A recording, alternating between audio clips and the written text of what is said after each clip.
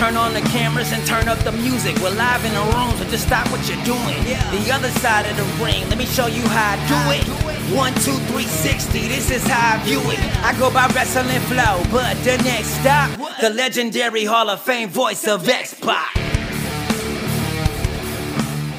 Welcome to another edition of X-Pac 1, 2, 360.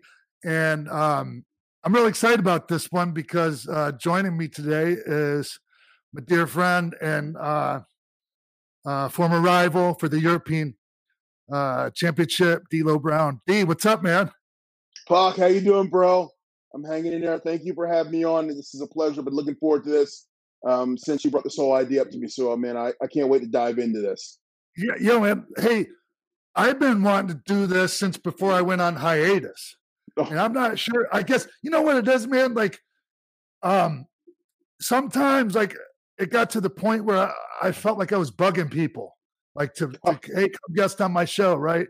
Like, I didn't want everyone to be going like, oh, every time you hear from X-Pac, he wants you to be on his goddamn podcast. No. Look, dude, when you reached out to me, I was like, hell yeah, I will do that. Yes. And we can talk for 1, 10, 25 hours. I don't care. Yeah, it's just yeah, man. Oh shit, I just had a brain fart. Sorry. It happens all the time these days, D. I don't know about you, man. Too many chair shots. Yeah, but hey, D, I had Nick Hausman from Wrestling Inc. Join us, so he can kind of help steer the ship a little bit, you know, and we could just kind of concentrate on, reliving some fond memories. Cool, Nick. How you doing, my brother? I'm good, D'Lo. It's a pleasure to be a part of this. I was happy when Sean asked me to do it. I've spent my day here watching you and Sean wrestle quite a bit. It was really enjoyable. It was actually a very nice day I had today because of this. Oh, tremendous. So. When Pac first brought this up to me, I started refreshing myself on some of our old matches just to see the flow of stuff. And well, we tore it up. That's all I got to say. I'll get into more later. We tore it up. And, you know, I'm not like, I think we were doing like, I don't know.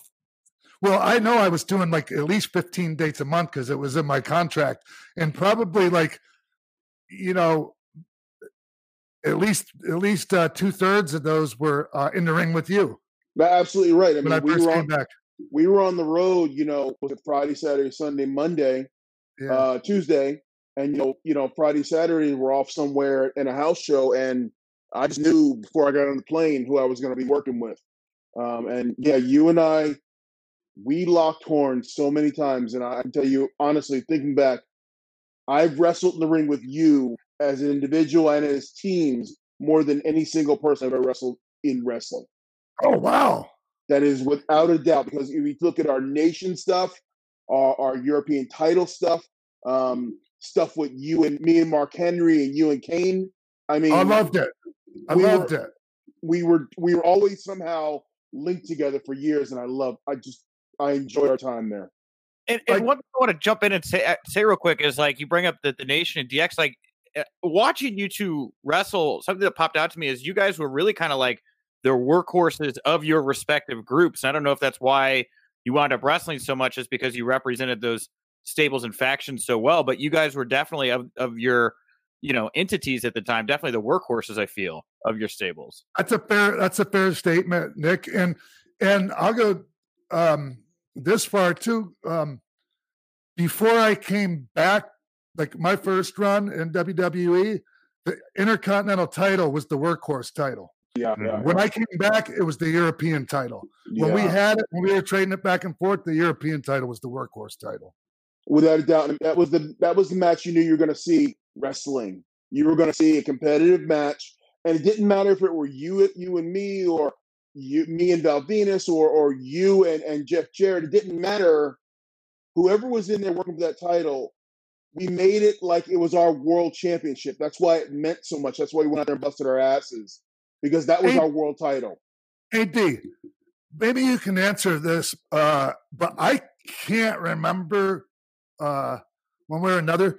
Did we ever have a match for the European title actually in Europe? That's a good question. That's a good question. That's a damn good question.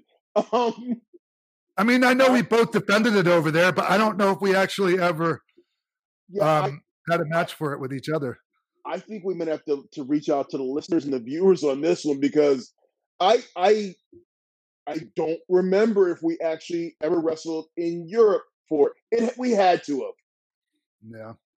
I mean, I can't remember, but we had to have. One of those Capital Carnages or Insurrections or one of those pay-per-views over there. We had to have done it at least once. Oh, well, the Capital Carnage pay-per-view, having the European title got me a world title match with The Rock. Boom! See, look at that. That's how important it was Rock's one of his very first title defenses too, and he had to lose to me by DQ. He had to earn the stripes. Made you do the Krusty the Clown laugh. That was really funny there, Sean. Well, I wanted to kind of start at the beginning here, because when I was looking into y'all's history kind of before the European championship stuff, D'Lo, you got to WWE or WWF at the time kind of just before Sean came back to the company. Mm-hmm. I think it's about like 4 months or so before Sean came back. Did you guys know each other at all? Did you have any familiarity when Sean came back to the company? How did you guys, kind of first start to hit it off, once you shared a locker room? I knew of Sean when he was the Lightning Kid, and he had done a couple shows for Larry Sharp at the Monster Factory. That's where I broke in. So I remember my first match was on a show that Sean was the main event in. So that was my only first introduction to Sean in the wrestling arena. It wasn't until we got, he had come back to WWE at the time. And then we were paired up in the Nation that we start, bonding on that level and getting to know each other that way. Hey, D, were you there the night I almost got killed? I was definitely there, and I heard your head hit the concrete. And I still can hear that sound right now. It sounded like a watermelon dropping from 10 feet in the air. Oh, man. What happened? I was working with, not to go off too far off course, but real quick, I was working with this guy named Bill Wilcox, and he did a dive to me on the floor, and he kind of overshot it, and so I jumped up to catch him, and his weight came down on my head and smacked onto the concrete. It was awful, man. It was one of the scariest things because he pulled you back into the ring and then rolled himself up. Yeah, he rolled himself, and you're out like a light, and he's pinning himself with you on top of him, and it was just scary. Yeah. Oh, yeah, crazy. But anyways, yeah. Okay. But yes, that was one of my first shows where I met Sean. D, I just like my first the first time I heard of you was you were at Smoky Mountain, right? Yes. Yeah. Yeah. Yeah. Yeah. I was in Smoky Mountain. You never came down there, did you?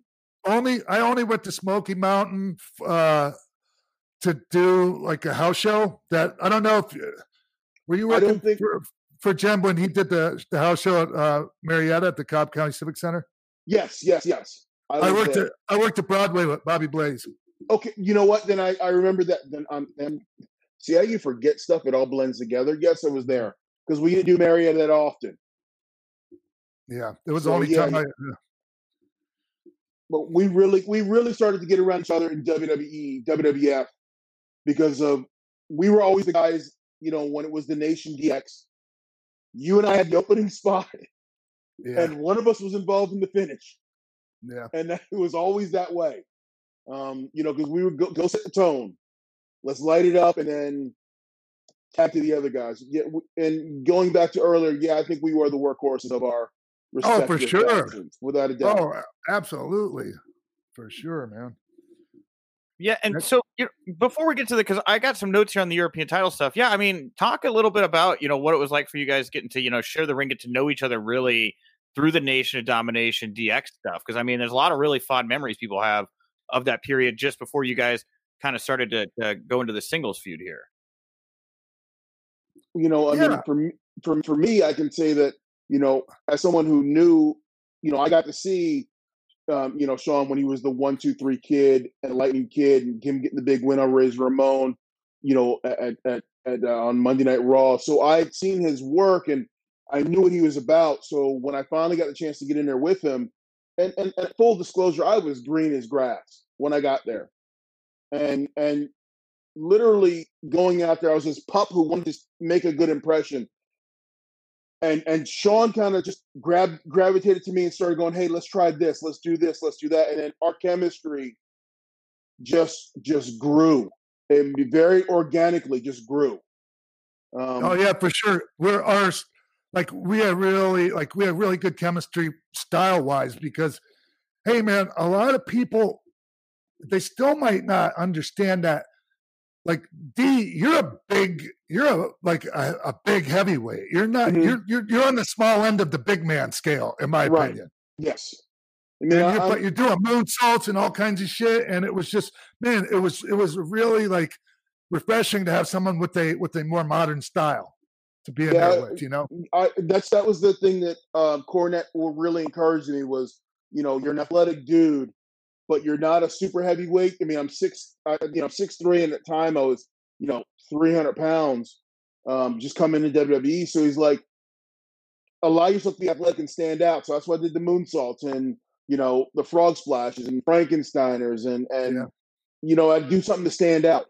So it was cool being in there with Pac because he's the quicker version and he could do all the, all the high flying stuff. And then I would throw this one little thing out there and it's like, oh shit, this is awesome. Yeah. And we meshed really well. Yeah. And it was, you had a lot of really cool offense. So it was like, because I like to be shut down. A lot of guys are like out there bogeying and wanting to shine the whole fucking time. Like, man, if you give me one shine spot in the beginning, you can shut me down and get the fucking heat on me the whole rest of the match. I don't care. That's how you get over. You're the babyface that you need the sympathy. You don't get over by doing all your stuff for 35 minutes and then having guy punch you one time. You connect with the crowd by showing that emotion, that sell, and that allows the heel to really get into his character. That allows babyface. It's such an easy dance that we lose sight of that sometimes. Hey D, correct me if I'm wrong, but I think like you won the European title from me first, right? Like I dropped it to you first and then got it back from you? Because I'm pretty sure I got it from Owen. No, I got it from. Did I get it from Tripp first? You got it from Triple H. So D'Lo got the title originally from Triple H. I remember because that was the night, because it was leading to Rocky Tripp at the pay-per-view, and I got to wrestle Tripp, you got to wrestle Rocky for his title, and I beat Tripp. So the thought was you were going to beat Rocky for the world title in the main event, and then somehow Dust Nation's hokey dokey and screwed you over. But with Rock's help, I took it from Tripp, and then I dropped it to you. That's what I got too. Because one of the things I wrote down here was because it was like, I don't know, year and change, maybe a little less, that Triple H would like be in the main event picture. I think he wins his first world title.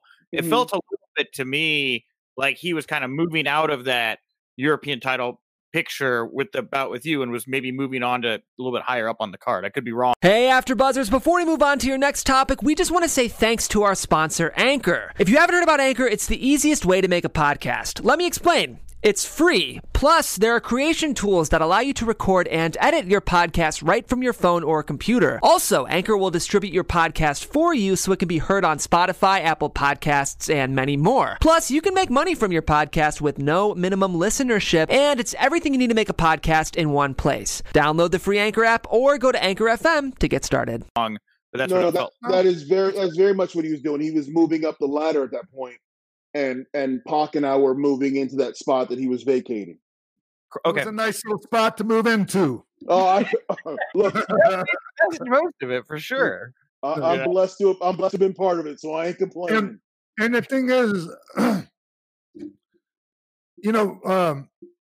there was always something cool for us every week, like to where, and not just us. People talk about it like during that era and with Vince Russo doing most of the writing, like he made sure there was something for everyone. Yeah. He made sure there was something storyline wise for everyone. And you felt like you were contributing, like you had skin in the game regardless of where you go on the card. Yeah, and I tell people a lot of times back in the Attitude Era, you didn't just buy a pay-per-view because it was SummerSlam. You bought a pay-per-view because in the main event it was Undertaker versus Steve Austin, and the second it was Rock versus Hunter. Then it was me versus X-Pac, and like you would turn on the pay-per-view, and the first match would be in, and you're like, okay, hold on, let me, I gotta watch this. I can't move. Okay, I'll get my popcorn. Second match, and then another match where you're invested. Everyone had something that you were invested in as a fan watching. So I've had people tell me they would wait to get a popcorn match and get something and never get out of their seat because every match led into something else that had a story and had a meaning behind it. And before you knew it, you're seeing color bars, the pay-per-view's off the air, and you sat for 3 hours, didn't move. Yeah. So we all meant something. People give Russo a lot of stuff every now and then, but we all meant something on that show. Well, and like I think a lot, like the criticism of Vince is fair, but like I think he deserves the credit too, man. Like if you're going to give the criticism, like I think you need to, be fair and give the credit too. I agree. You can't take the good without the bad, and he did some good and he did some bad, but give him credit for both. Hey, he used to call me every Wednesday and tell me, "Hey, this is what we got for TV." I don't know if he did that for you, but like he did the exact same thing. I would get a call every Wednesday. I knew what I was doing before I got on the plane. Either Thursday night or Friday morning, I knew what I was doing. I knew exactly what I was going to do that Monday to get a feel, so I could think about it over the couple days. I don't know. I don't understand why he quit calling me like after a few times of me telling him like I thought his fucking idea sucked or something. I don't know why he would do that. I can understand it. It's just the things that just make you go Well, kind of talk a little bit about creative here. Just before your guys' first the first time you're going to take the title here from D'Lo, Sean. It sounds like Triple H. Yeah, he got injured September 15th taping. It looks like you guys had just done like a dark or maybe a 6-man tag match with Jeff Jarrett and Owen Hart. Was the plan always for you guys to go in to a European title program, or was this something that was kind of thrown together because of Triple H's injury and like other creative plans kind of had to go to the wayside? I don't know if you even remember. Is that why they did that? Is that why they did that thing where Shamrock slammed his leg in the car door? He had a tricep injury right then. Yeah. Okay. A couple weeks earlier, I think. All right. Yeah. Yeah. I can't remember actually, Nick. Like I can't really remember enough to give you a decent answer to that question. Like it was probably something that was thought about, and there was a decent amount of planning behind it. If I had to guess. I mean, I know if you look at how the Nation was, you always had Rock and Hunter in orbit. You had, Godfather and Mark and the Outlaws in orbit. So it was kind of like a natural evolution to have Pac and I go at it. And I don't know if it was the plan. I mean, I know there had to be some thinking into it. I think the angle, our arc with the European title probably stretched out longer because of the quality of matches we were having. Yeah.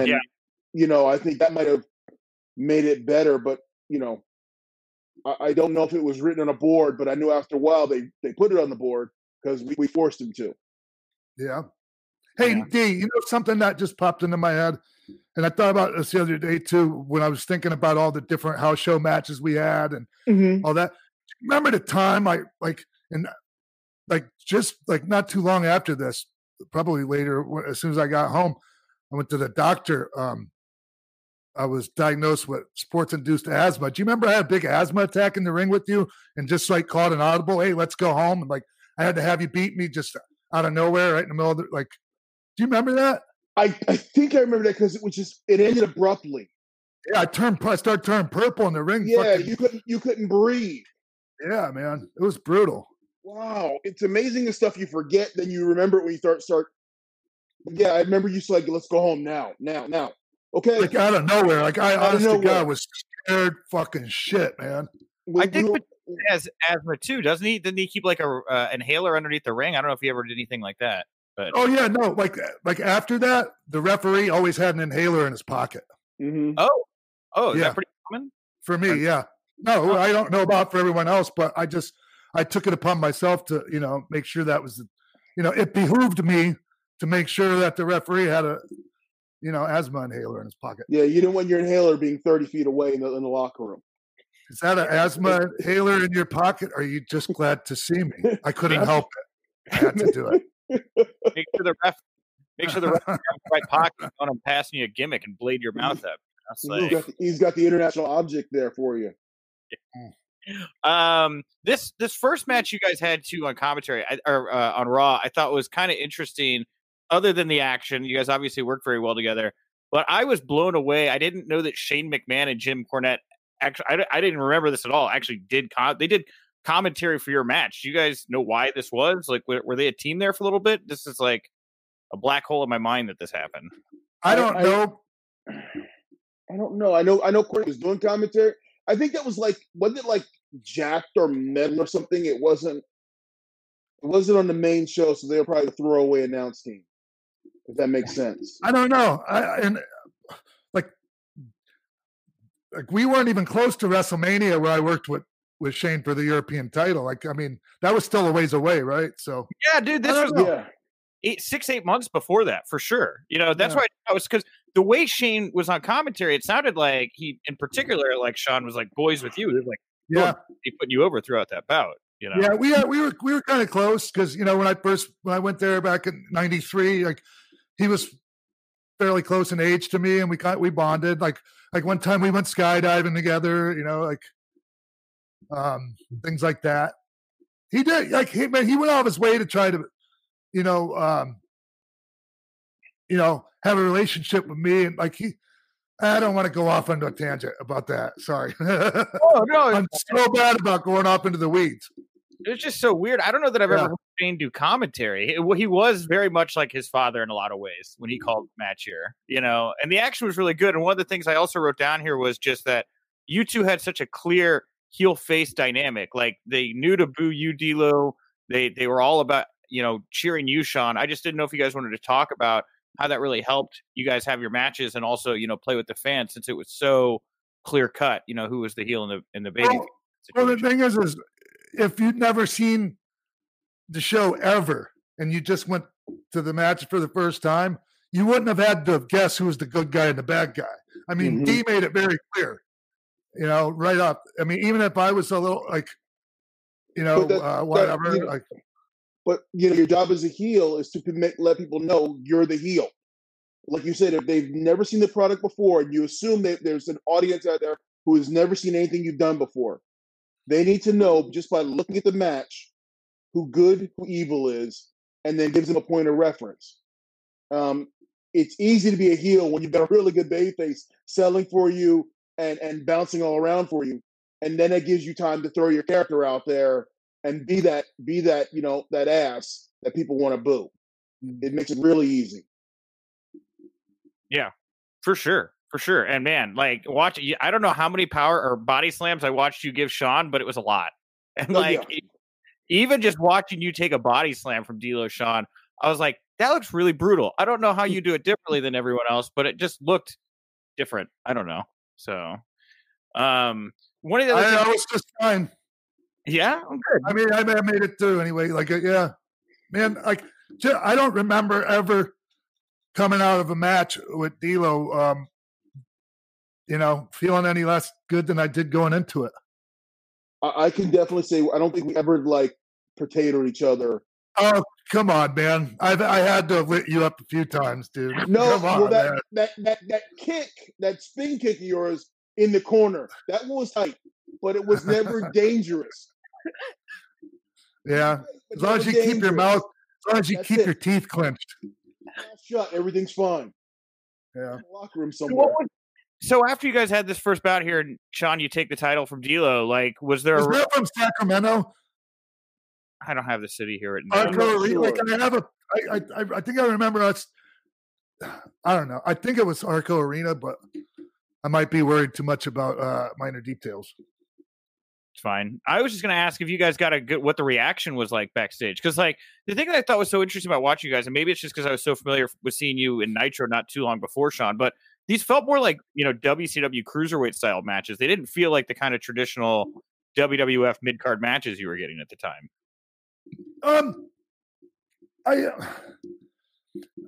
I think they were like, I know why you say that. I think they were like kind of like that, but with main event style psychology. Okay. I agree. See, like for me, I never thought of it as mid card. I just thought of it as this is our main event, and we're going to work like it's a main event, and we're going to put on a main event level match. It doesn't matter where we are on the show. And it was mid card in terms of, yeah, that's where we were, but I don't think people saw our work as mid card. If I'm going to venture out there and say that. Well, I mean, Nick was comparing it to like the WCW cruiserweight style. Like, I mean, we tried to use, you know, like I think both of our arsenal was, you know, main event level. But I mean, they were like innovative moves, you know. Yes, like, yeah. So I mean, I think that's why, like, you know, it kind of felt that way. Our movesets were so different than anyone else on the roster; they stuck out. Did you guys have a lot of freedom then when it was time to put together your bouts when you were doing these? Total control. Yeah, I can't even. It's hard for me to relate to some of the stories I hear about, you know, about producers / agents, like, you know, hey, you know, like trying to influence you. I don't remember, like, it was never like that. It was never a thing. No, our agent would come to us. It was, hey guys, here's your time, here's your finish. Come back to me in 2 hours. Yep. And it was kind of like, what's your finish? It wasn't recite the match. It was, what's your finish? And the rest was just up to us. You know, we get maybe bullet points for storyline purposes, but other than that, is go out there and create. And, were you guys? I'm sorry. Were you getting notes or blowback on doing any moves that they were like, that's a little much, we would maybe prefer you don't go that far? Or were they just happy to let you go out there and just kind of, like you say, main event style, try to go steal the show in some ways? That's it, Nick. Let's go. Yep. They were happy they had more tools to play with that were over here that they could elevate up at any time. So they would just go have fun and entertain. Man. Hey, man, I really want to talk about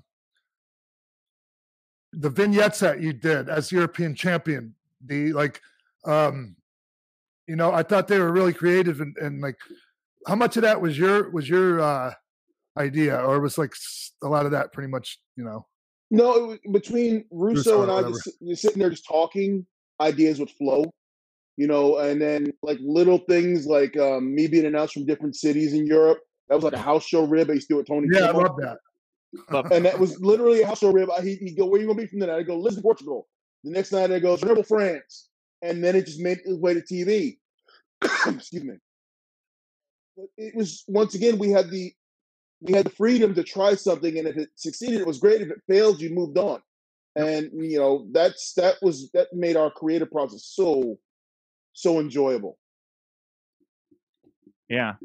And what about I just hate to kind of bluntly ask this, but like, how did you feel about the vest, D'Lo? You know, when we talk about the clear face heel dynamic, like I think one of the things that easily helped you like define yourself quickly as a heel in any scenario was like how the announcers would just be like, this guy has like a 50-pound weight attached to his chest and it's like a weapon or something like that, you know? When the best idea was given to me, I hated it. I hate the concept. I was like, everybody's going to call me Johnny Bench because I wanted to be a wrestler. But then after I sat and thought about it, I was like, you know, I'm not a super heavyweight. I need something that's going to separate me from the rest of the roster.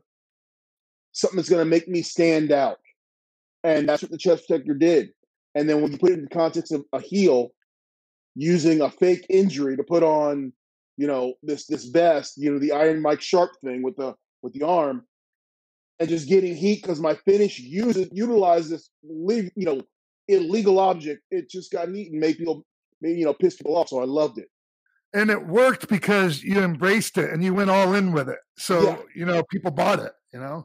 Yeah, I mean, I fell in love with it. I went from hating it to, it was the greatest thing that ever happened to me in terms of a character. Storyline-wise, was it something that Dan Severn did to you, if I remember correctly? He put me in a double arm bar, and then we tore my pec. Yes. So I was off TV for a week, and the next week I came back on. I did something with I helped Rocky beat Ken Shamrock with a frog splash, win the chest ticket for the first time, and from there it was off to the races.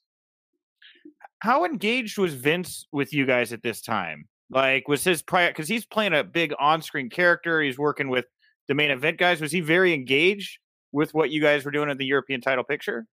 I don't remember him because like you said, he had his own thing. Yeah, he had his own stuff, but like I just remember always getting the thumbs up from him, you know, coming back to the curtain, man, and that was the main thing. That's it. When you walk back to the curtain, I tell people all the time, and I'm wearing glasses, so it's perfect. There's two looks Vince gives you. He'll either push his glasses up, look at his, give you a thumbs up, and look back at his run sheet, or if he pulls the glasses down and goes, I don't want to see that one. If he pulled the glass down and waved you over, you really messed up, and he has stuff to say to you. Unfortunately, that happened to me a couple of times. Never with you and I in the ring together, thankfully. No. Yeah, but one time, believe it or not, when I got back from a match with Eddie Guerrero after he got there, it just was not what Vince was hoping for from us, and he sent us back out to do it again. Yeah, that's what you he'll did the whole do. match again? You just filmed a whole new one? Yeah. Oh wow. Yeah. I'd like to see the original one. It'd be a nice little Easter egg. Well, go back to the feud here. After this first, big title win that Sean had over you, D'Lo, you guys went up against each other Raw October 5th. You guys were the opening bout. And I just, at the time, remember watching this, thinking about the time, going head to head with Nitro, everything's very heated. What was it like for you guys to go out there and have the opening bout on Raw, like the first thing to grab the fans' attention and try to not get them to go over and watch your competition right out of the gate? Did you feel that pressure? Do you do anything different when you're in a situation like that? Personally, I don't remember feeling like overly pressured by that position. Mm-hmm. I just felt like whatever position you put me in, I was going to get the job done, Mm-hmm. And I agree. My thing was I was happy that they put us in the first match too, and they put us together because they knew we could attract and keep people there. My pressure was I always wanted to go in there and work hard, just as hard for Pac as he was going to work for me. And that's the only pressure I felt. I didn't feel pressure like, oh my God, it's Nitro on the other channel and there's 7 million people watching us. No, I just wanted to go out there and put on the best match that we could together and steal our moment and make that moment memorable, whether it was the opening match, semi-main event, or in an alley somewhere. It didn't matter. I just wanted to make sure our moments were memorable. Yeah. I think the one thing I guarantee you I was happy about was getting that fresh crowd. Though while there was still some life in them. Yes, because it's so much harder to work, 90 minutes into a 2-hour show. It is that crowd is beat up. Because they've already seen some shit before Raw even went on the air. Yes, they were when Raw would come on the air, they were already probably an hour deep into Sunday Night Heat or Jacked or Metal, and then Raw comes on the air at 9. So it's nice to get that fresh crowd that they're seeing, the quote unquote established stars right off the bat because you get that nice reaction. Mark, hey Nick, I don't know, like if you noticed, but like during a lot of my stuff with D, like China was at ringside with me. Mm-hmm. That was my follow up here. Yeah, China was seconding you. Mark Henry was largely around with D'Lo, and then underneath all the action you guys were putting out, there was this like sexual harassment storyline that I absolutely wanted to bring up. Can you talk about what China and Mark Henry, what they brought to the dynamic of your European title feud there? I mean, it was great. I thought, go ahead, D. I loved it. I thought it added because we were there doing the wrestle stuff, and China and Mark were outside doing the entertainment stuff. Mm-hmm. Mark flirting with China, serving her with papers, and that underlying story of, Mark's got a thing for China. It was added to what we were doing in the ring. It never took away from it. which was amazing. And go ahead. Oh no, sorry. It just reminded me of this TV match. It was a handicap match. It was myself in China versus Mark Henry. Mm-hmm. And D, you came down partway through the match and caused a distraction, which led to Mark caught Joni in midair and power slammed her. And got the 1, 2, 3. But man, that was one of my favorite TV matches I've ever had. It was such a hot segment that people are going fucking ape shit, man. Yeah. And it was so easy working with Mark. Man, I love working with that guy. I love Mark was still green and still learning. That's all right. And it was great because he had this unbridled potential. And a lot of people, gave Mark a lot of flack because, he wasn't perfectly good all right off the bat. But Mark, he learned and he worked and he worked and he worked, and it paid off for him because he became a main event guy from all that work he put in learning. So he paid off in the end. Yep. And oh, go ahead, Nick. Sorry. I was going to ask you on the flip, how was China adapting at this point? I mean, she'd only been with WWF like maybe a year and a half, 2 years. Come this time. The way I just thought she was great, man. Like, and just taking it like biases or personal feelings out of it, man. She was great, and like I have to credit Stone Cold Steve Austin he was the first one that sold for her. Like, he fed out to the floor for her. She hit him with the flipper, and down he fucking went, man. And if Stone Cold Steve Austin goes down for you, fucking everybody needs to go down for you. So Absolutely there was no problem with anybody selling her shit, man.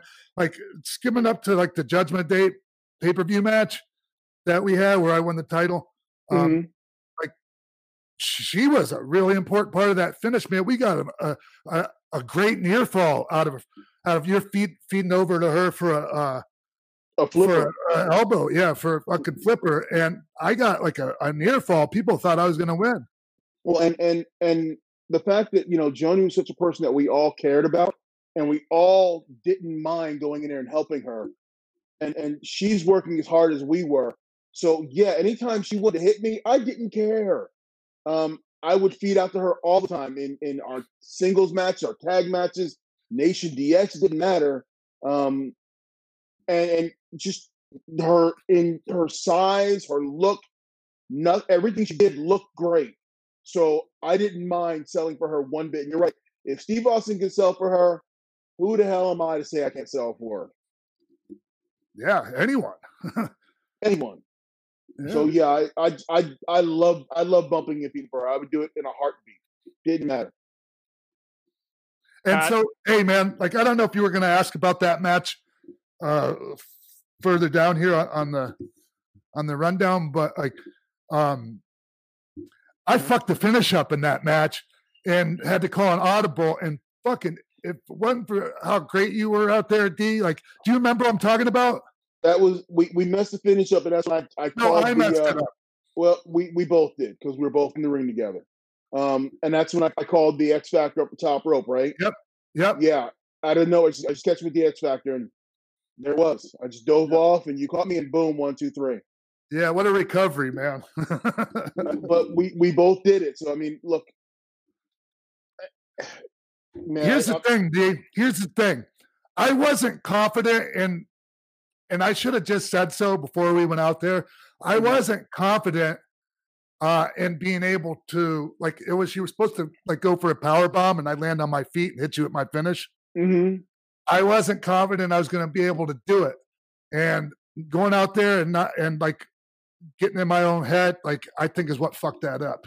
So, man, I'm glad that we fucking pulled it out of our ass. We pulled it out, and still, I mean, people talk about that match till this day. So, I mean, we left an impression on them. So, only you and I knew it was mess up. That's it. I could have sworn up and down that was the finish. So, had you guys done that on house shows before, the dive into the X Factor, or was that literally something that you thought of on the spot and said, let's go this way? Literally thought of it right there that second. Wow. we had never done it before. Man, you took some big bumps in these matches, D'Lo. You both did, but like in this match here in particular, you went for the lowdown and you missed. And I just wrote here, you have to ask D'Lo, how much does it hurt to go for the lowdown and then not hit it? Okay, I'll be honest with you, full disclosure. It hurts more when you hit it than when you miss it. Okay. Oh, wow. Especially with that chest protector, I bet. Well, when you hit it on someone, my job is to protect the person I'm hitting. Yeah. So I'm absorbing the full force on my forearms and my knees. When I miss it, I'm laying flat like a pancake. It just spreads all over you. So it doesn't really hurt. It doesn't hurt as much as you think. It hurts, but not as much as you think. So it hurts more to actually hit it. Okay. Well, my balls hurt watching it. So good for it. No, it's just taking that flat belly bump. You got to do it. Take a good bump. Sean worked with me. He knows I don't do any of that. I kick forearms. Anyway. Yeah, I worked like Nick was a heel manager opposite of me on a show where I tore my asshole. Oh, that was the show. Different. No, first time I tore it. Okay. I knew the torn rectum story once. I didn't know you did it twice. Yeah. Yeah. Once wasn't good. You had to go for the double dip then. I just figured after the first one, like, what are the chances of it happening again? True. Well, you dive crotch first into enough things, Sean. You'd be shocked what happens down there. Yeah. Then we moved to Judgment Day here. So this is really the rubber match of like what I would consider the trilogy, I guess, of the big bouts that were the title switches of your European title feud. The Observer said that you guys were going to be having some kind of gimmick match at Judgment Day. Obviously, that didn't happen. Any recollections of possibly putting some kind of stip on this, or was that just something that doesn't resonate with you at all? It doesn't ring a bell to me. Doesn't ring a bell to me either. I don't remember us having plans of any kind of gimmick match.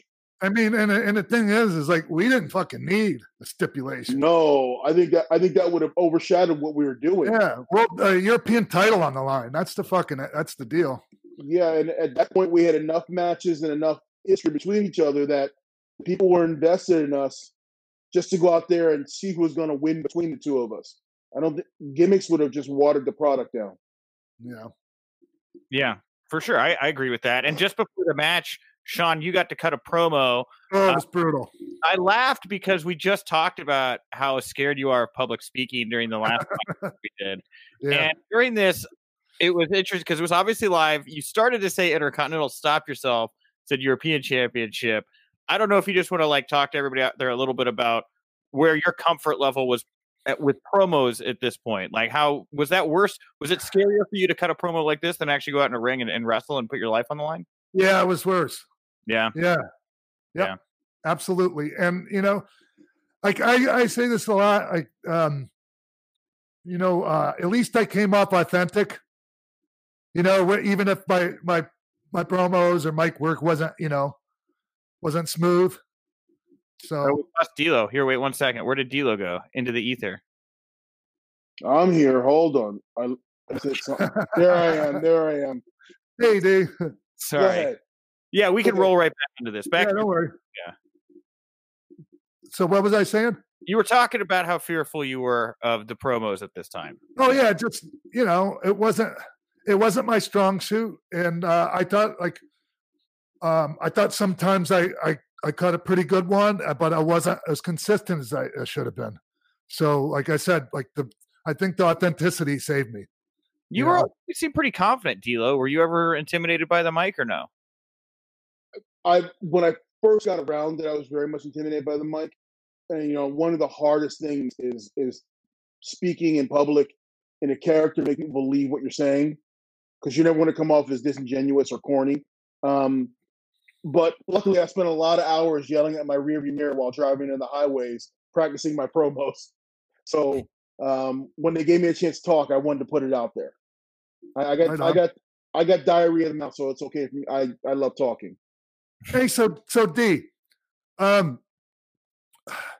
with the way your character, the way you built your character up, and all that, man, to me, it was ripe for an eventual babyface turn, man. Did that ever happen for you? Oh yeah. I had a huge babyface run when I like the Eurocontinental run when I took the European title and the Intercontinental title from Jeff Jarrett. Yeah. That was a huge babyface run for me. I wish it had gone longer, but I had a great singles run as a babyface. Yeah, and man. Fucking 2 belts at the same time. Yeah, bro. I was so happy. I'll tell you, full secret right now. I remember sitting in my hotel room. It's Columbus, Ohio. I had a twin room. It was just me. I put both belts on the bed. I looked at him and said, "Holy shit!" And I just couldn't believe what I was looking at. You know, it was like, here's the European title, here's the Intercontinental title laying right there, and I'm like, my goodness, that's pretty damn awesome.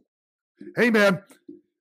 You know, I'm extremely happy with all my accomplishments, but the Intercontinental title eluded me my whole career.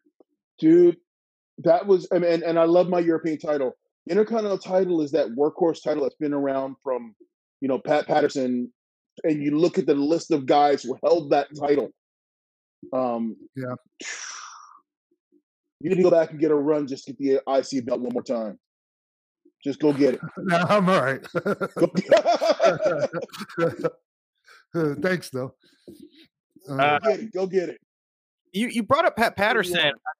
I didn't write this down, but while I was flipping through the Observer, I vaguely remember seeing you guys were doing house shows where like Pat Patterson was like overturning finishes or something like that. I don't know if that resonates with you guys when it came to what you were doing with the European title on the house shows. Pat was just that guy who you could walk up to and go, and I remember Pac and I did this. We were like, hey, we wrestled so much, we've kind of run out of ideas for finishing. Pat goes, just looking at us, goes, try this. And we went out there and did it, and the crowd went, as Pat would say, banana. Banana. The crowd went banana. The finish was so good, we ended up using it like Raw like 2 weeks later. So Pat wasn't overturning finishes. You could just go up to Pat and ask him for his input on a finish. He was that gifted for a finish guy that he could just, off the top of his head, blow things out. And you're like, how are you thinking about that fast? Yeah. Pat, one of Pat's like mottos was always make the people feel like they got something extra. Yeah.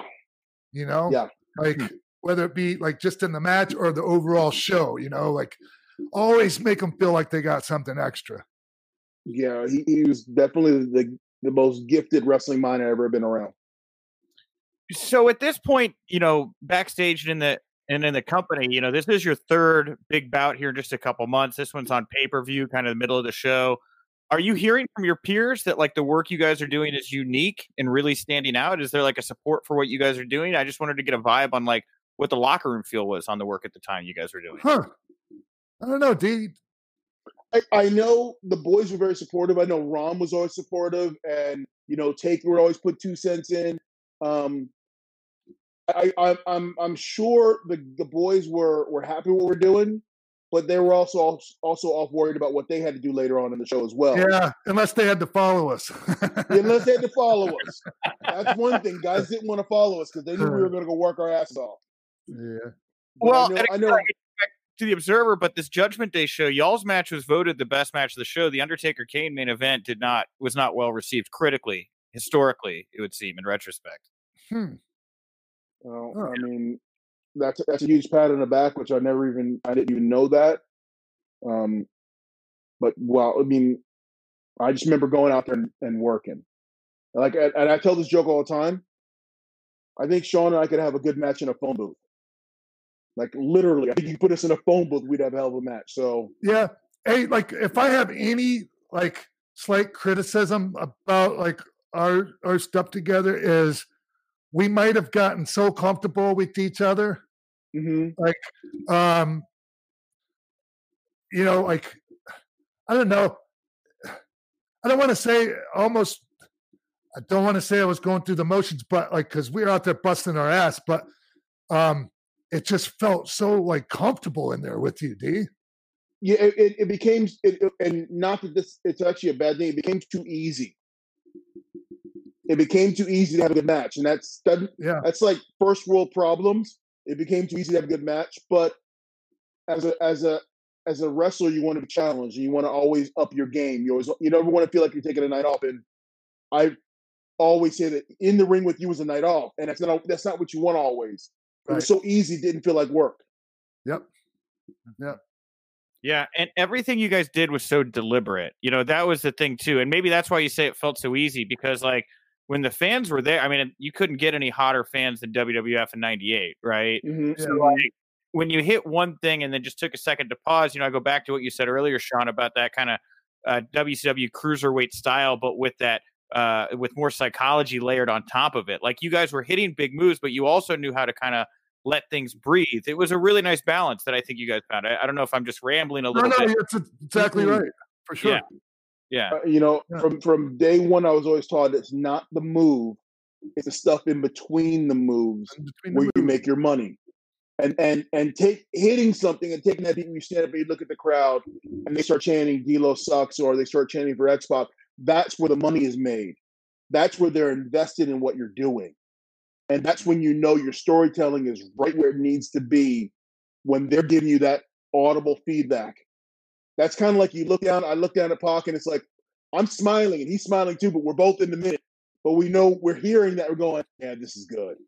This is where we want to be. Yeah. Well, following this bout at Judgment Day, Sean, you held the title until it got dropped to Shane McMahon a few months later, and then it was retired. So really, this series of matches we just described was kind of like the culmination of this title. I mean, Shane was technically, I guess, the last person to hold it there, but really it was the series of matches you guys had that I think in a lot of ways kind of did define, what that title was all about. I mean, do you think it should have been kept around? Do you think it should be brought back? I mean, what are your thoughts on kind of what happened to the title after you guys did this work, shining it up? I don't know why they phased it out, because, I mean, we were still, like, Europe was still such a huge market for us, Mm-hmm. Mm-hmm. And the title had a great lineage, man. Like Shawn Michaels had it, Hunter, you, me, like Al Snow had it, like. And I think if we look at like that summer, we put some steam on the title where it went from being a throwaway title to actually having meaning. Yeah. And that was due to the hard work of all the guys you've named and countless many more who held the title. Because we put time and effort into it. I don't know why they got rid of it. I don't know why they phased it out. I mean, it's aesthetically, I thought it was a beautiful belt. Agreed. I got the belt here somewhere right now. I was going to ask you if you had it. Hit pause. I'll be right back. Okay, that's fine. I think that I don't know, I doubt it's in my toy chest here, but I had the D-Lo action figure with the European Championship. Oh, yeah? Oh, yeah, for sure. For sure. I really loved the look of that belt, and I really hated the look of that IC belt that they had at the time. With the purple strap? Yeah, I hated it. The one you had, I hated that IC title. I remember laughing at it when Rocky first got it. But then when I won it, I was like, it's the prettiest belt I've ever seen in my life. Rocky Maivia. Look at that. Okay. Let's see. Here she goes. What a thing of beauty. Yeah, this is actually the one. It's the actual belt, huh? This is the one, yeah. Nice. Wow. This is the one. And she is it's amazingly gorgeous. It was put together very, very well. And like I have an IC belt and I have this one. I don't take the IC belt out because no one wants to see it. They only want to see this belt. Yeah. They only want to see this. People take pictures of this without me, just with the belt. And it's got the WWF logo on it. It's got the WWF logo. It's got the WWF on the back here. Yeah. And the actual straps, not the Velcro that they do now. Yeah, no. Is that what they're doing now? Oh, yeah. Everybody's got Velcro now. Oh, that's rotten. This is the belt. Wow. It's nice to see it. It's been a long time. I don't think you could have booked a better finish for your European title look back than having the actual European title, main event your podcast, Yeah. Hey, man. Hey, before we wrap it up though, hey Nick, you mentioned this earlier, and D touched on it too, man. That tag match, Kane and I versus D and Mark Henry, that it gets overlooked because it was on the show that Owen died. Yeah. But look, thank God, like, man, I don't know if we'd have been able to go out and have that match if we would have had to go out after. I tell everybody that we were first match out, and we went out there and had a hell of a match. Killed it. We tore that place up. I could not have had that match if we'd have done that after. My hat's off. I don't know how anybody went out there afterwards, man. I tip my hat to anyone who had to go out there and perform afterwards. But I'm thankful we were on early, and that match gets overlooked because everything that happened, and rightly it should. But man, that was one of our best pieces of work, and having our normal stuff and adding in Kane and Mark to the equation and just going out there for 20 minutes, just tearing the roof off the building was fun. Yeah, I loved it. I don't know that you can even find Over the Edge. I don't know if it's on the network. Is it? I don't know. I don't know either. I don't know. It out. Man, what a bummer. Thank you guys for allowing me to go on this ride with you. This was a ton of fun. And while you were going and getting your nice European Championship, D-Lo, I went into my box of toys and I found my X-Pac and D-Lo's here. So look, it's a very accurate recreation of what it looked like in '98 right here. It is. And then Sean would rub his crotch in your face, right? Yeah. As is the way.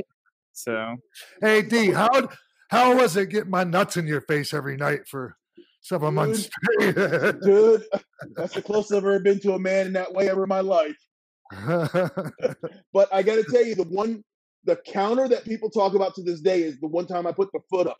Yep. And you came in for the crotch, and I put my foot up, and you just stopped and then shot back, and it was. That was, people talk about that all the time. They're like, that counter to the Bronco Buster was amazing. That was I love doing that too, and because it always got that kind of reaction, and people can never figure out how I could do it and not hurt myself. And it was like, there's a couple of reasons. One is I had 3 layers of stuff, tights, singlet, and trunks, and I have small nuts. My testicles are small. Boom. I don't have big balls. And that was in the Judgment Day. That was in the Judgment Day match, D-Lo. And I'm glad you brought it up because it was on my sheet, and I was trying not to go into like every cool little move that you guys did to kind of let the conversation breathe. But I watched that particular spot back a couple times, and like watching Sean, because you had to do both hands on the top rope, both feet on the middle rope, like to be able to just stop it. I don't care how small your nuts are. Be able to just stop it where you're just kind of love tapping his foot there. It's a lot of cat-like reflexes there, Sean. I don't know. Yeah, but when you're in the moment too, shit hurts less. So even if it did hurt, man, I was willing to take the pain. Because we knew it was gonna be cool, and I'll sell in the locker room. But it's okay to hurt in the locker room, but out there, anything goes. Yeah. Hey man, this is really fun, man. D, I have to have my colleagues, my longtime friends, on my show just to have a conversation with them like this. Like I don't know if we've ever sat and had a conversation this long ever, as long as we've known each other. No, I mean, we're friends. We would talk in the locker room. We'd have a 10-minute conversation about something, but this is the longest sustained one-time conversation we ever had, which sounds weird considering how I view you in my career, my life. It sounds weird. Yeah, but I mean, it's just like it's wrestling. That's how it happens. Yeah, it's wrestling. Yeah, man, I've had a really good time doing this with you, man. Thank you so much, D. It's great, man. Like reliving a lot of this stuff.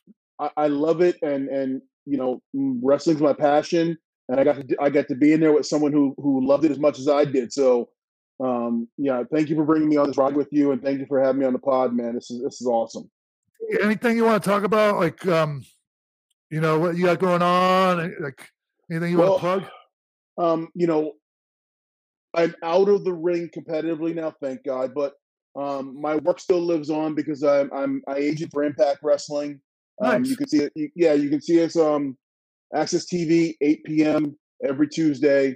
And some of the ways that we built a match and had agents work with us is the way I help build matches with our talent. You know, I let them create, let them be artists, and I'll throw one or two things in there and let them go have fun. And it makes a more authentic product, I believe. So, and then D, like when you do that with them, it gives them a chance to grow on their own too. Like, absolutely. So they're not holding their hand every step of the way, Yeah. I've always said you can't learn if I'm telling you the answer to every test every answer on the quiz, on the test. If I'm giving you the answers, how are you going to learn anything? So I let them go out there and if I hear something where they're really not going the right way, I'll jump in. But the rest just go have fun, create, make some magic happen. So yeah, Tuesday nights, 8:00 Access TV. Guys, if you want to hit me up on Twitter at D'Lo Brown 75, only verified D'Lo Brown. I talk about Chicago Bears, Liverpool soccer, football, and I'll talk wrestling and food. Nice. Oh, and my new dog Kuma. I'll say what Kuma's a girl or a boy? A boy. He's an Akita. So, oh wow, the beautiful dog Kuma. Beautiful. Kuma translates to bear Japanese. Yep. So when I see the picture of him, you'll go, "Oh, that's a damn bear." Yeah. Well, like people that know about dogs know that Akitas were used to hunt bear. Yeah, Akitas were they're royal dogs that the emperor would have. They take them out on hunts. Kingdoms were won and lost with these dogs. So they're beautiful animals. They're very protective and they're loyal to the end. Nice. So when they take you in and you're part of their pack, that's all they'll protect is their pack. Right on. Hey, Nick, is there anything else you want to add? Well, I guess if you like me, I'm at House Rebel, HAUS Rebel on Twitter. I host the Wrestling Inc. Daily podcast. That's Monday through Friday over at Wrestling Inc. And thanks for having me on the ride, Sean. It's been a lot of fun, and it was great chatting with you, D'Lo. I thoroughly enjoyed getting to go back and watch yours and Sean's work today and talking to you about it tonight. It was a blast. The pleasure was all mine. So thank you. Thank you.